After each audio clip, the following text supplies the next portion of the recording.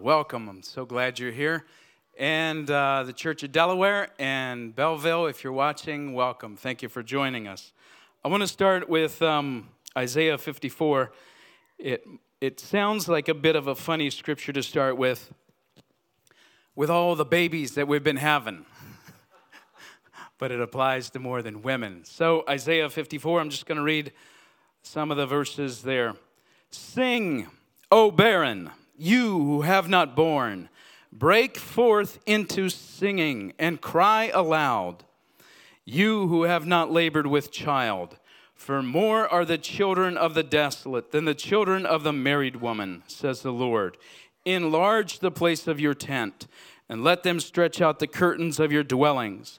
Do not spare, lengthen your cords and strengthen your stakes, for you shall expand to the left and to the right. And your descendants will inherit the nations and make the desolate cities inhabited. Do not fear, for you will not be ashamed, neither be disgraced, for you will not be put to shame. For you will forget the shame of your youth and will not remember the reproach of your widowhood anymore. Then on down verse 10, he says, For the mountains shall depart and the hills be removed, but my kindness shall not depart from you, nor shall my covenant of peace be removed, says the Lord who has mercy on you.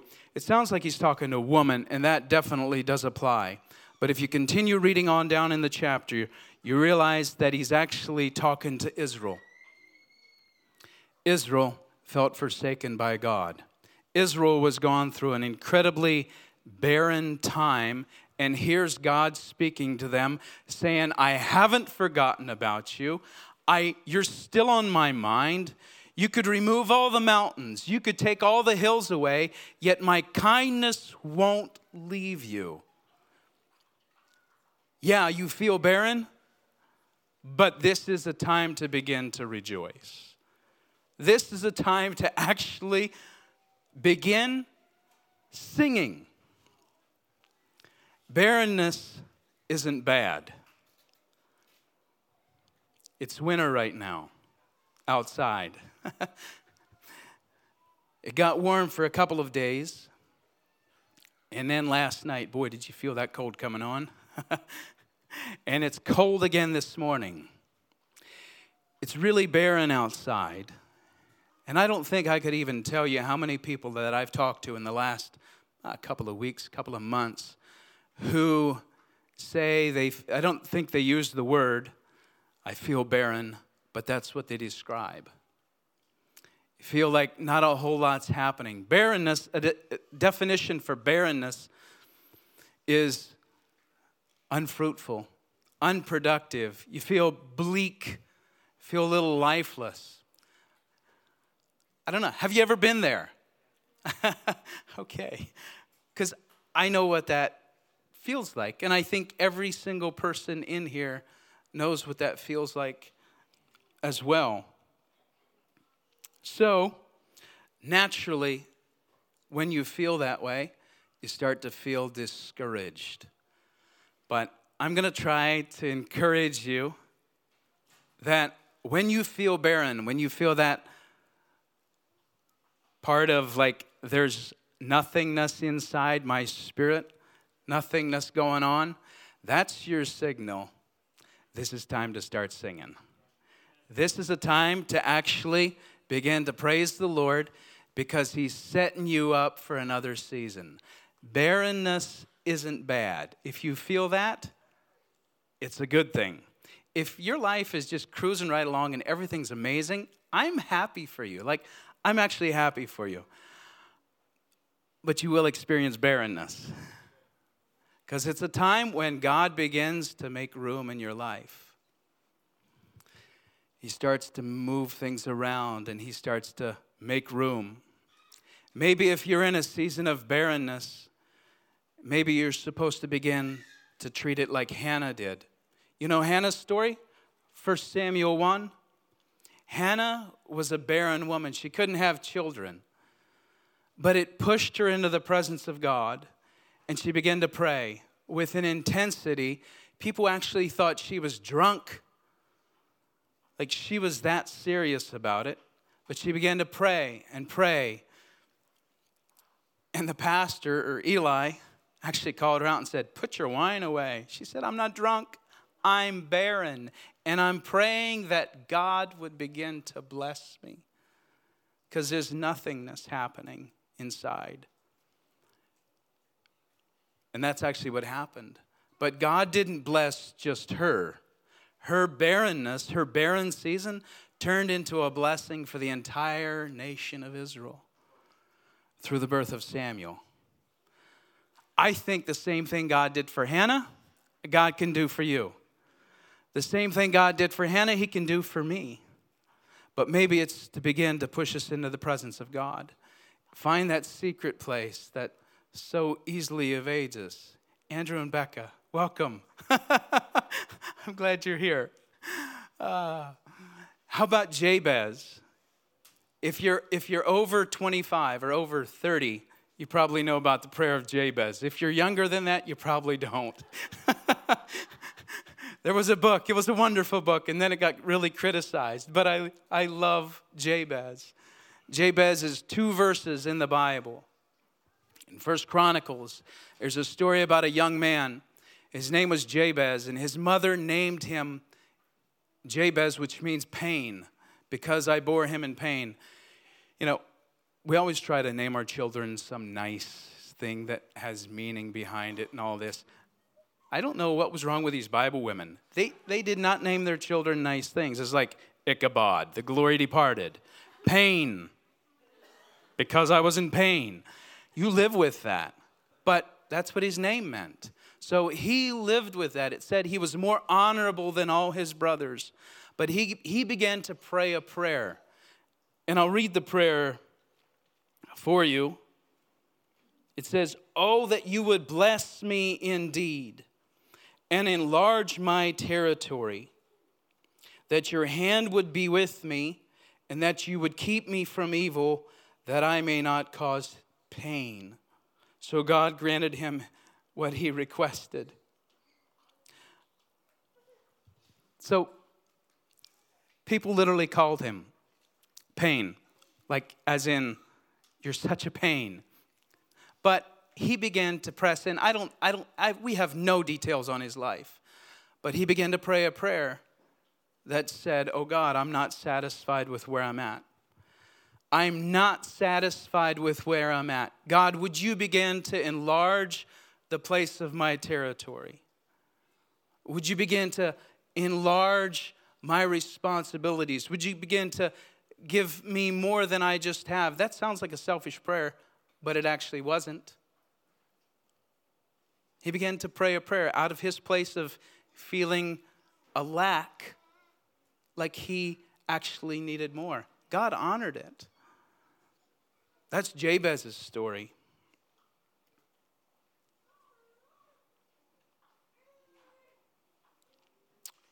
This week, I was pruning some of my fruit trees. And Ben Labar, thank you for the encouragement for me to get moving on that. I ignored him for years. You know, if you buy an abandoned property, there's a lot of work to be done. And so you just ignore certain things. You're just like, no, another year, I'll get to it. But I have a bunch of fruit trees on my property that have been abandoned, left alone for probably 20 or more years. Like, they're awful. And so this week, this is the time to begin. If you're an actual, horticulturalist, just ignore everything I'm going to say in the next little while, because I'll probably say some things that aren't accurate. But if I understand the winter season, that's when you do the pruning. Is that right? All right. Nobody else knows, so I'm all good. I went out there and I started cutting and cutting and cutting and cutting and cutting on these trees. Winter season, when everything is barren, when nothing is moving, not a whole lot's happening, that's when you actually make room on the tree. You expand. You open things up for new life to happen once the sunshine comes. Like, you get rid of things. This is a season to get rid of things so that you're ready when the next season comes. So there's all these suckers on the tree. Anybody know what a sucker is? A sucker is just a little shoot that comes out from the tree, and they come out all over. They don't produce fruit. They just suck the life away. And so I'm hacking all these things off. Jesus saw a grapevine, and he made a comparison to your life. We're going to go to John 15 and look at that. We'll read John 15, 1 to 11.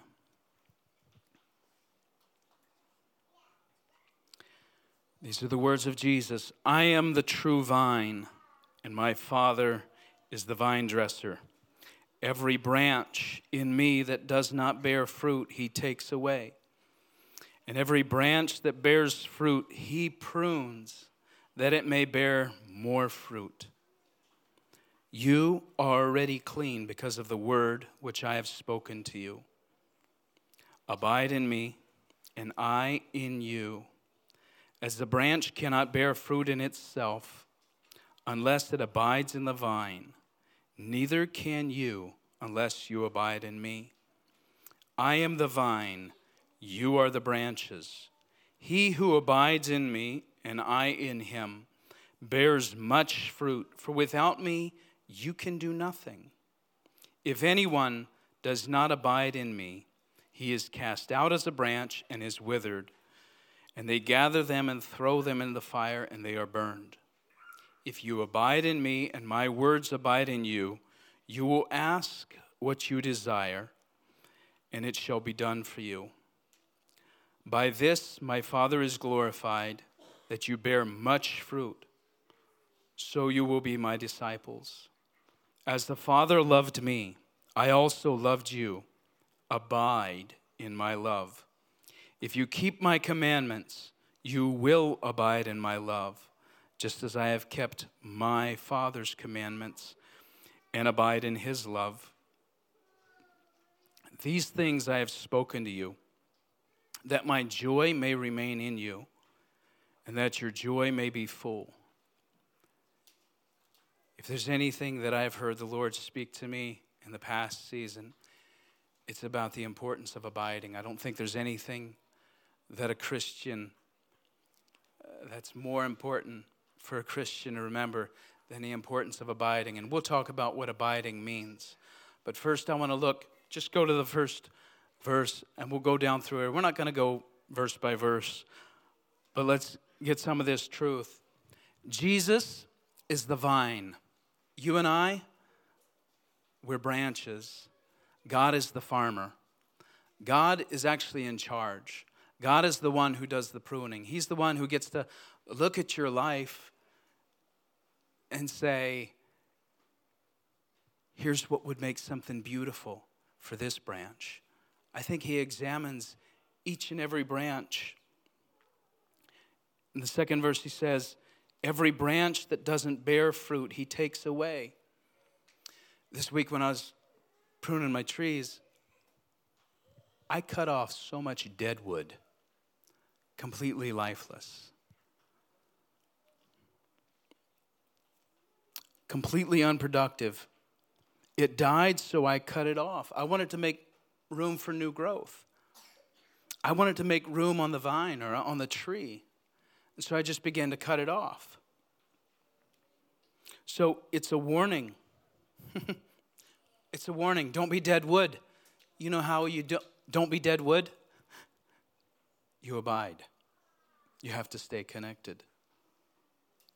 That's what it looks like. If you abide, you will bear fruit. So it's a promise. I don't think you have to worry about becoming dead wood. Just abide. Stay connected. The exciting part is in the second part of the verse 2. It says, if you bear fruit, He's going to examine your life and prune you. Did you ever see a grapevine right after it was pruned? I want to make sure you guys are listening. Did you ever see a grapevine right after it was pruned? Raise your hands. All right, there we got a little participation. It looks a little barren, right? It looks a little bit like, oh man, did you just kill that? Like there's not a whole lot going on. But it's actually for the health of the vine. It's for the health of the branches. Jesus said that pruning makes room in your life. It clears the clutter. It actually makes room for you to be able to experience more fruit, bigger and better things. That's actually what it is. What are the things that he prunes in your life? That's a question for each one of us. What are some of the things he prunes? I think it's anything that stops the life of Christ, anything that stops the fruit of the Spirit from blossoming in your life. If you allow him, those are the kind of things he begins to look for. What's stopping the flow? So it could be really good things sometimes. It could actually be ministry things, maybe. Do you ever consider the possibility of that? Like, he doesn't just prune out sin. On the trees that I pruned, there was all these vines that came up over the tree, and actually, like, they would kill the branch. Like, come up, and you notice that anywhere those vines were, there's dead branches. So it's not just evil things that he prunes. Sometimes it's good things. Sometimes it's useless things. But whatever is stopping the flow in your life, those are the kind of things he goes after. In just the past several months, I can think of a number of things that God spoke to me about. Let's go to verse 3 real quick. He says, "You are already clean because of the word which I have spoken to you." One of the ways that he prunes is by speaking to you. The word clean there is actually the word prune. It's the exact same Greek word. So you're already clean because of what I've spoken to you. So pruning looks like him speaking into your life. So in just the past several months, I can think of several times when I'm reading the Bible and all of a sudden I feel conviction on something. Boom, like I know that applies to my life. So right there, that's pruning. Now me actually carrying through with what he just spoke to me about, that's abiding. That's part of abiding. That's him giving us something and us coming in and doing our part as well. Do you understand what I'm saying, guys? This is actually super important for our lives. So in the prayer meetings that we had at the beginning of the year, we stood around here, and I remember one of the questions that was asked was, "Oh Lord, would you speak to me about something that is there anything that I should change in my life?" And I heard the Lord speak to me about my morning routine right there. An unproductive part of my life that was unfruitful, and it was hindering me. Did I know that? No, not until he spoke to me about it. But then my part of abiding is to actually follow through and help things to change. So he prunes, and I abide.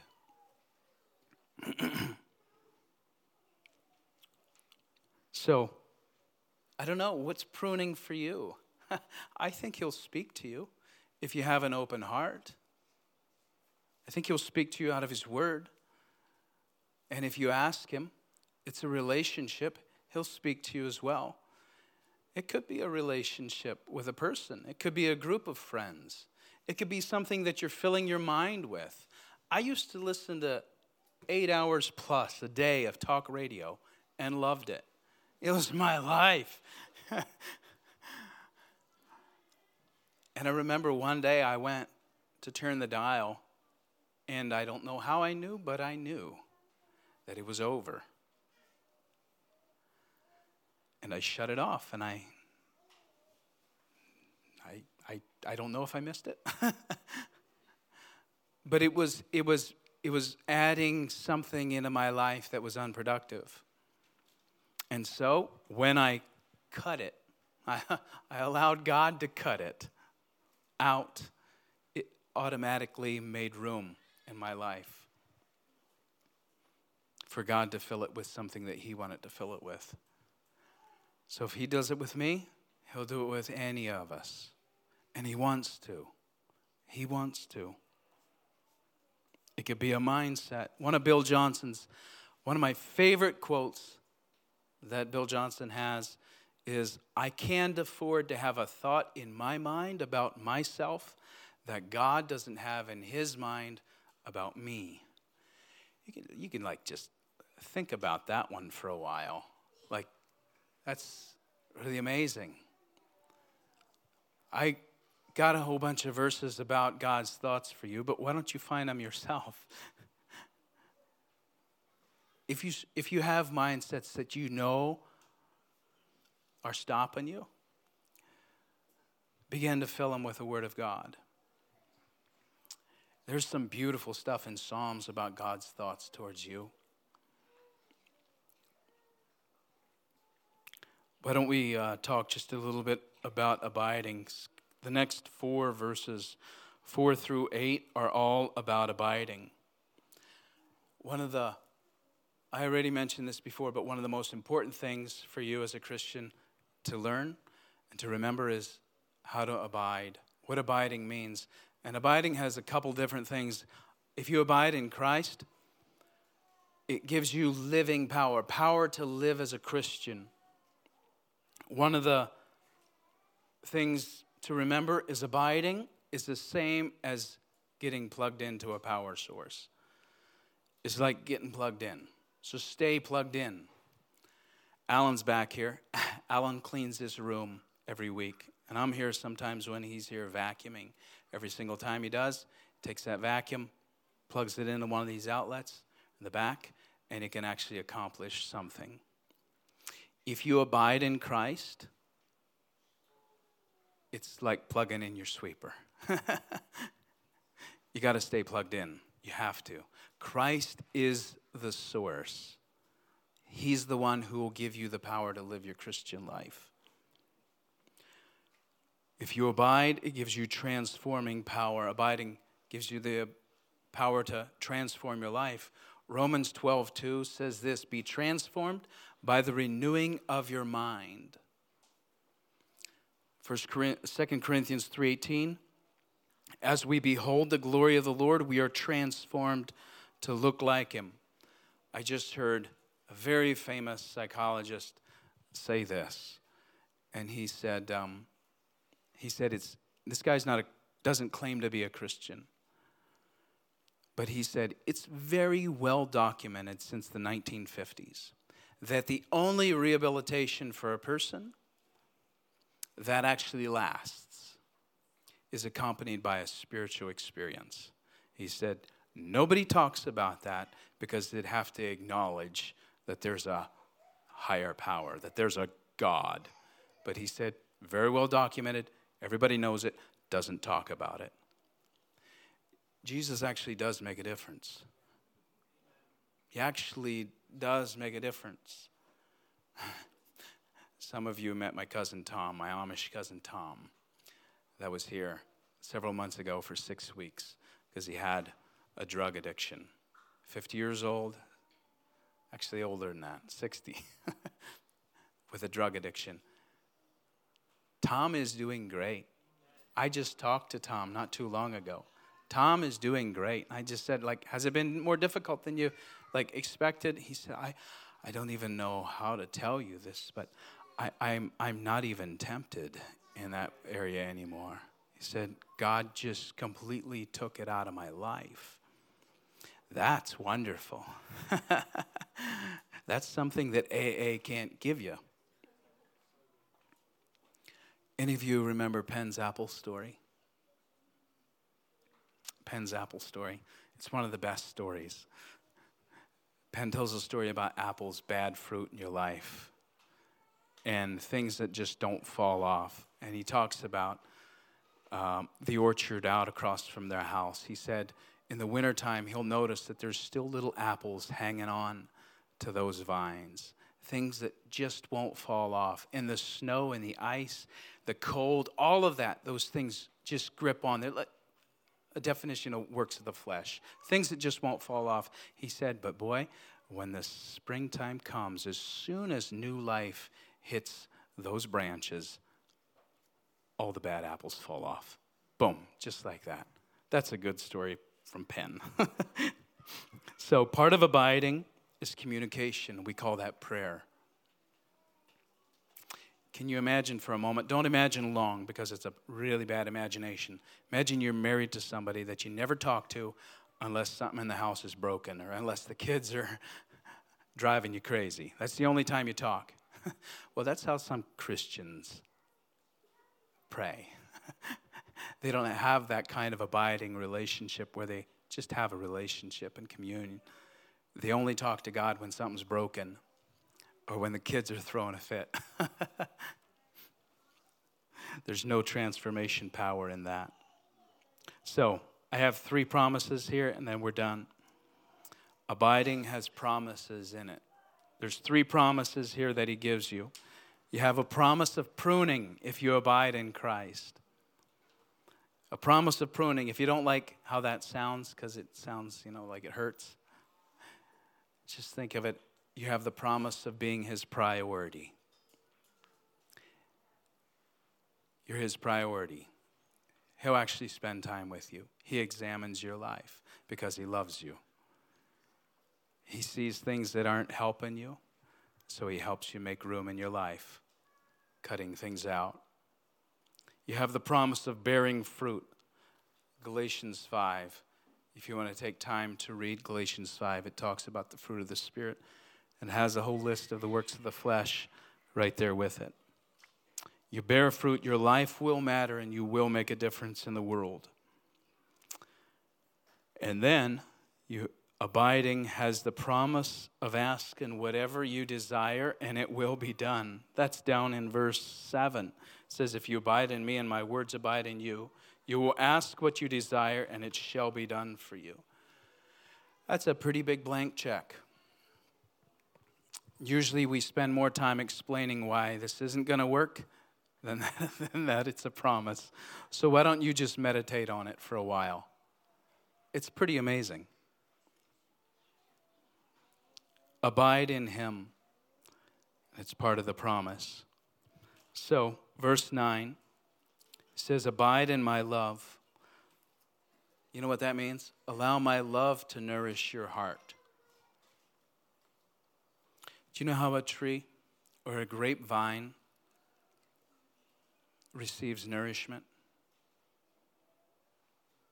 Up through the ground, obviously. But they also need sunshine. They also need the sunshine to hit them. I oftentimes just see God's love on me like the sun that's continually shining down on my head. It's shining, like if you're alive and you're sitting in here right now, God's love is shining on you. Right now, even if you don't feel it. Sin and shame allow clouds to come over top that you don't feel the effects of it. But if you will sit in his love and allow his love to nourish you, just like a tree would stand out there, spread out its branches and receive the love, you'll be nourished. Why don't you stand up and I'll pray with you. There's a couple things I want you to remember. If you're in a season of barrenness, it's time to sing. It's a season, it's a signal that another season is on the way. It's a time to begin to make room in your life. Allow the Lord to make room in your life. So, Father, right now we want to thank you for every season that we get to experience. Even the barren seasons, because we know this is a time that you long to make room in our lives. And so, Lord, I pray that you would show each person how to apply this to their life. Lord, we say yes to your pruning because we know it's your love. It's the way that you long to glorify yourself in our lives. We say yes to it. And Lord, would you teach each one of us how to abide, what that looks like. Thank you, Father. Lord, speak to each one this week. I ask that you go with us, that you'd make our ways successful. Watch over each one. In Jesus' name, amen. Amen.